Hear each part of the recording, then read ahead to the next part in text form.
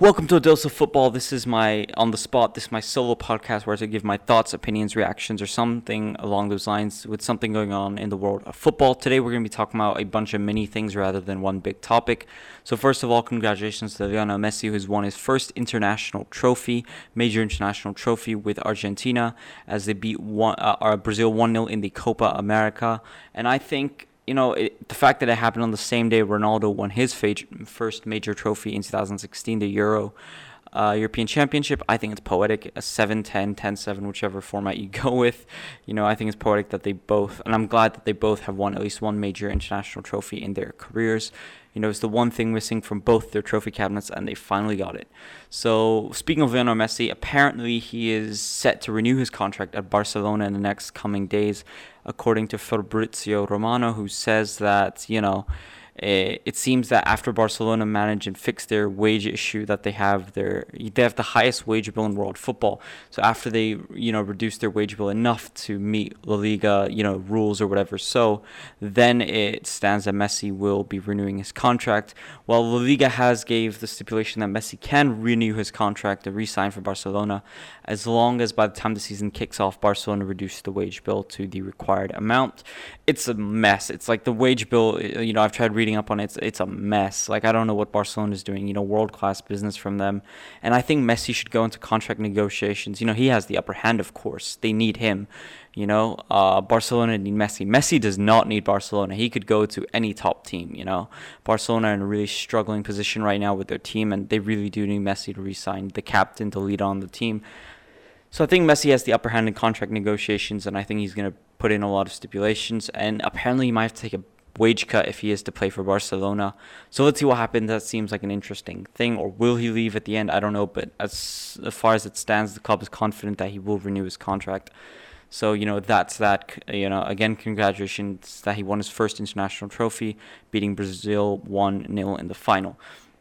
So while we're talking about the Liga teams, let's talk about the opposite of Barcelona, Real Madrid, who apparently Carlo Ancelotti is interested in bringing Richarlison to the Bernabeu, and I just think I don't know what to say to that. I mean, Richarlison I'm not going to say he's a horrible player. He's nowhere near that. He's all right. Like, he's not Real Madrid level, though. I really don't think he's Real Madrid level.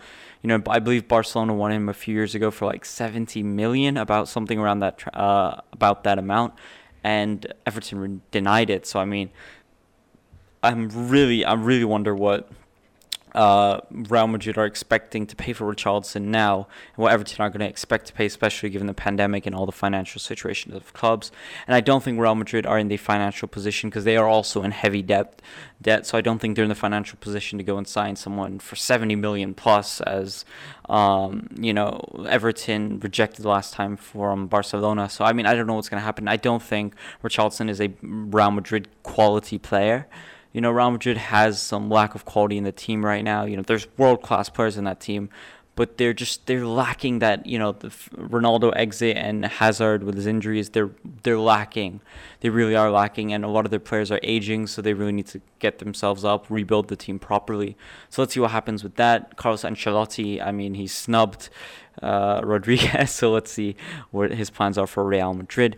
Other than that, let's talk about another huge player who is heavily linked to Real Madrid, Kylian Mbappe, who is apparently refusing to re-sign for Paris Saint-Germain, and I think that's huge. I mean, because given the current situations of clubs right now and their finances and the pandemic and how they can't make the big money transfers that they once were able to, it seems that I don't think clubs can afford to sign Kylian Mbappe, especially right now, for like 100 million plus, 150 million plus, So what I think is going to happen is if Mbappe really, really wants to leave, he's just going to run down his contract and get a free transfer to a club like Real Madrid or Liverpool or wherever he ends up going. But I don't think clubs can afford to sign Kylian Mbappe for the price that PSG would definitely expect for him.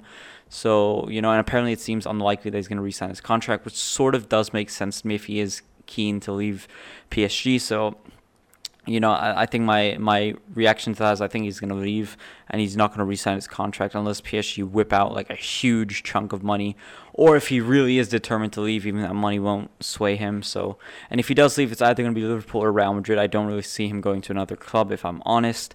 But that's it. PSG have also made huge moves in the transfer market this window. Donnarumma is apparently coming. Sergio Ramos, Ashraf Hakimi. Hakimi is a great signing, by the way. I think he's a complete player, a complete package at such a young age. So that's great. But PSG making huge moves, and the other League One teams must be a bit concerned with the quality of players PSG are signing. But that's what it is. And while we're on the topic of PSG, I really think it's going to be a clean run for them in next season in League One, because with the quality of players they're signing, it's going to be very hard for these teams to compete in League One if they don't also make super high quality signings. And a lot of these clubs don't have the financial situation that PSG have, so it seems like it's going to be tough. It seems like it's really going to be tough. But other than that, let's talk about Giroud. A few small transfers. Giroud to AC Milan for 1 million guaranteed plus 1 million to add-ons. I think that's a great deal from AC Milan. I've always said Giroud has still got, he's still got years in his corner. I think he still has a few great years, and he's still a good player. It's not that he's like ready to go to an MLS team and just retire. I still think he has a lot of quality and a lot to offer. So 2 million, especially being 1 million on add-ons and only 1 million of that is guaranteed, I really think it's a really great signing for AC Milan, and it's a really cheap signing too. And also, while we're talking about Serie A clubs, Rui Patricio is apparently set to join Jose Mourinho's Roma. And I think that's, Rui Patricio, I think, has been a good keeper. He's not, he's Portugal's first choice keeper. They don't exactly have anyone else. Rui Patricio, I think, is great. And I think 11 million is a pretty good price to pay for Rui Patricio.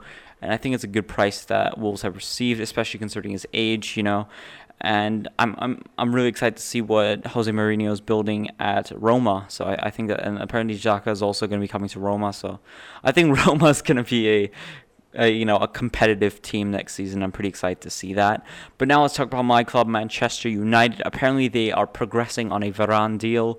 They're coming close to reaching personal terms. They just have to figure out the fee for Real Madrid. And I think, it's going to be a huge blow for Real Madrid if they lose Varane and Sergio Ramos in the same transfer window. But Varane is a great signing for United. I've said it before, for the price and everything, all the factors, it seems like a good signing for United. And I hope he does well at the club if he does end up signing.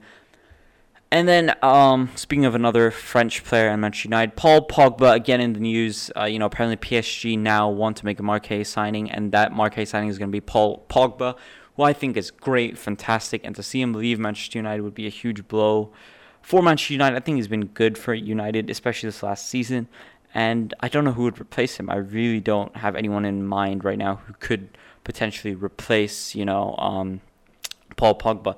It seems like whatever, but I definitely think United should sell him if he doesn't extend his contract, because they could really use the money that he'd bring into the club, and to take off that huge wage off their list, it would financially make sense. Playing wise, I'd love for Pogba to resign, but it's Paul Pogba. Who knows?